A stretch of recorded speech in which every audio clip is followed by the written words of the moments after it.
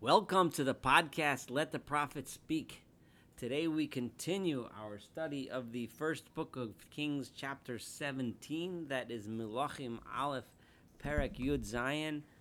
We are at verse 17, that is Pasuk Yud Zayin, and we are continuing to read the first chapter. We were introduced to a famous hero that would be Eliyahu, or Elijah the prophet, and we are going through the story of his encounter with the hunger and the starvation that the people were experiencing during this terrible drought.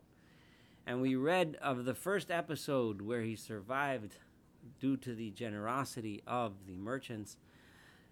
The second part of this chapter, of the chapter we're reading now, he survived because of the generosity of this poor widow who was hungry and starving with her child. And we mentioned how she was distraught and in despair because of the terrible hunger, and Eliyahu gave her some strength and gave her the courage and strength to continue to make it through this terrible challenge. However, she had a son, and her son did not have the psychological strength to make it through, at least until Eliyahu did what we're about to read together. And he had an unfortunate event, an unfortunate tragedy. And when I read this, I'm going to again point out, like I did with the other episodes, that many read this as a miracle of resurrection, as Eliyahu resurrecting someone from the dead. However, again, deeply ensconced in the tradition of the rationalist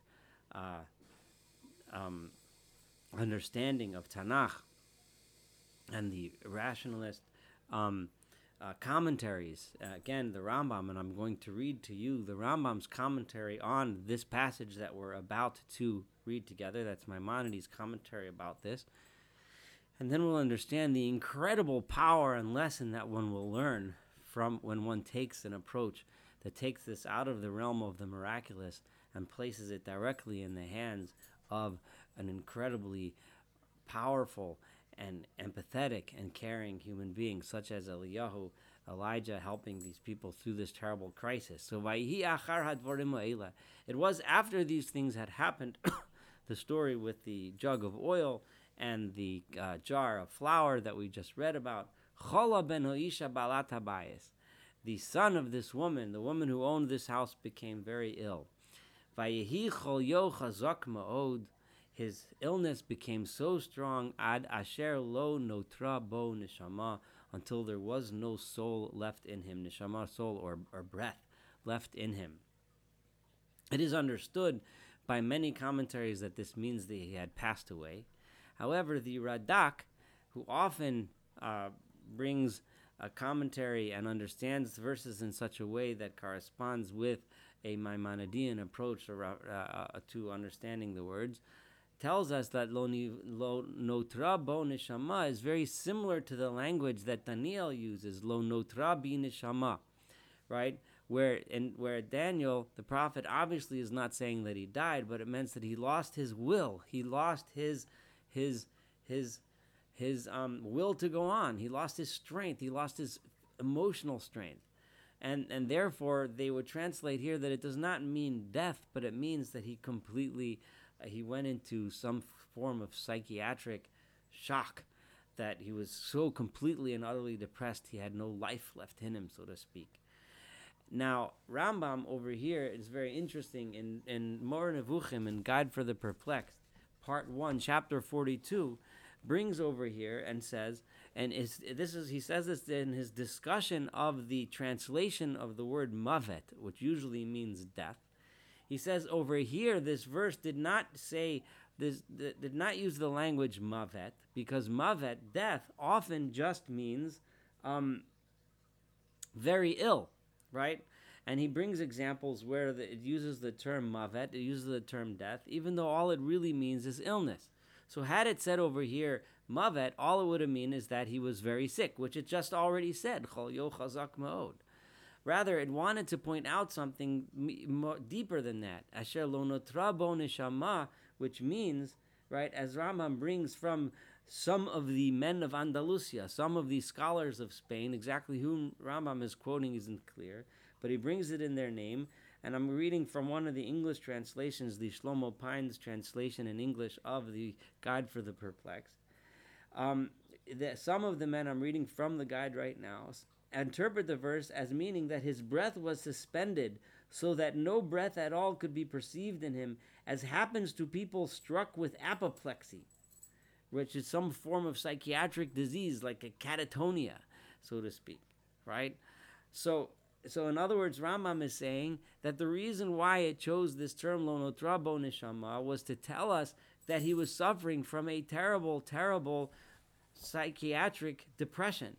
Now, this is really important because remember, I just brought to you, and we mentioned and I read to you from the Medrash Tanchuma that discusses that compares the term from Mishlei, from Proverbs, of lo yeh bo etzev, that she had no longer any sadness. Etzev is depression, sadness or depression, right? In reference to the woman that was helping Eliyahu with food, even though she only had small amount of food, right? So it was this sadness that Eliyahu came to cure, and Eliyahu came and gave her strength. Remember, she was depressed, and this is the last podcast which we read, and she was so depressed that she felt, I will no longer live. This is my last bit of food, and then we're just going to die. And Eliyahu said, no, if you keep on pushing, you keep on making it through, you will get through. You will rely on the help of others, but you will make it. But here, her son has now reached a point of complete and utter despair. Lo notra bo neshama. Vatomer el Eliyahu. And then, so she said, so the woman says to Eliyahu, Mali v'lachi sholem. What's here for me, and what do I need from you, O man of God? In other words, you came here, you're giving me speeches about giving me strength and telling me I'll make it through. Bas Eli, you came to me lahazkir et avoni, so that to remind me of my sins, ulahamet et bani, and end up killing my son. My son's just gonna die. So is this what you came here for? So now she is in despair as well, that her son is in such terrible shape. So what did Eliyahu do? Vayomer Elah, he said to her, Tinili et benech, bring your son to me. Vayikocheu mecheka, she took her son from her lap. Vayaleu el ha'aliyah, and she brought him up to the aliyah, which is the upper, the loft, or so, where Eliyahu was sleeping. Asher hu yoshev sham, where he stayed there. Vayashkiveo al mitaso, and she laid the boy down on Eliyahu's bed. Vayikra el Adonai vayomar. And Eliyahu called out to God and said, Adonai Elohai, Lord my God, Hagam al almana asher ani mitgorer ima, hareota lahamit et bena. Are you also going to make this poor woman, this widow, that I am living with her, I'm relying upon her? Are you going to do bad to her, that her son should pass on, that her son should end up dying because is this how bad it's going to be? Is this how terrible it's going to get? Vayitmoded al hayeled shalosh pamim, and he stretched out himself out over the child 3 times. Vayikro Adonai vayomar, and he called out to God and said, Adonai Elohai, toshavna nefesh hayeled hazeh al kirbo. Bring the soul of this young child back inside him. Bring it back to life. Now, one can understand this as an episode of resurrection, which some do understand. But the way the Rambam read it and the way I'm reading it to you now, Eliyahu is hereby teaching this young child how important he is, how much he means to Eliyahu, how important he is, because look, Eliyahu relies upon this family for sustenance. Eliyahu, as this great man of God, this great leader, relies on this family. He's giving him a sense of purpose. He's telling him, look how much he means to Eliyahu. Look how much he matters. Vayishma Adonai b'kol Eliyahu, so God listened to the voice of Eliyahu. Vatoshav nefesh hayeled al kirbo vayechi, and the soul of the boy returned, and vayechi, and he came back to life. Vayikach Eliyahu et hayeled, so Eliyahu took this young boy, vayoridehu min ha'aliyah habayis, he brought him from the loft and brought him back down to the main floor of the house. Vayitneu li'imo, gave him to his mother. Vayomer Eliyahu, and Eliyahu said, Re'i chai b'nech, look, your son is alive. Vatomer ha'isha el Eliyahu, and now the woman said to Eliyahu, Ato ze yodati, now I know, ki ish Elohim ata, and that you are a man of God, udvar Adonai beficha emes, and the word of God in your mouth is true. Now, this is an interesting thought. What is it that she's saying over here? The word of God in your mouth is true. I would submit that she's referring back to the word of God that Eliyahu started with in the beginning of this chapter in the first verse, where Eliyahu said, how will we survive this drought? With divari, with my word. What does that mean, with my word? With the way I say, not the way you, Ahab, said, that we're supposed to go and worship pagan idols in his arrogant self, thinking that through such ritual and such kind of nonsense that he'll be able to bring people back, bring the rain back. But rather, Kiim, Lefi Dvari, the way we're going to survive is the way I teach, which is how to live the way God teaches us to live, which means to help each other, to work with each other, to help the widow, to help the poor, to be there when people need encouragement, to be there when people need strength. This is how we're going to survive. And now I know that it's the word of God in your mouth. That is the truth. That is the first verse, and that is the final verse of this chapter. That in Eliyahu's mouth is the word of God, which is truth. So if we take this understanding of this chapter, we see the progression of Eliyahu, who goes from a person who declares that the way to make it through this drought is by living the way God wants us to live.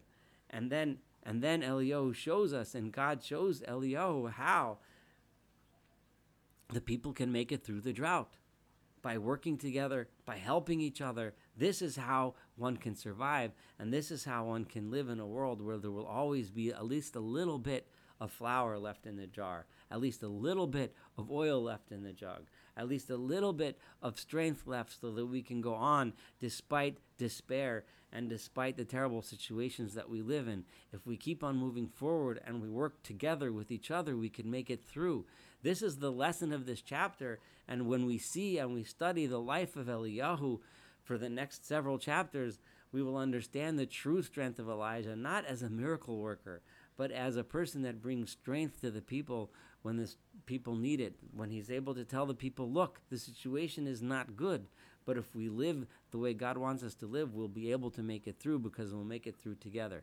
Thank you so much for studying chapter 17 together with me. Looking forward to studying chapter 18, which is also one of the most momentous chapters in all of Tanakh, one of the most famous, and we'll enjoy learning it together, and have a wonderful day.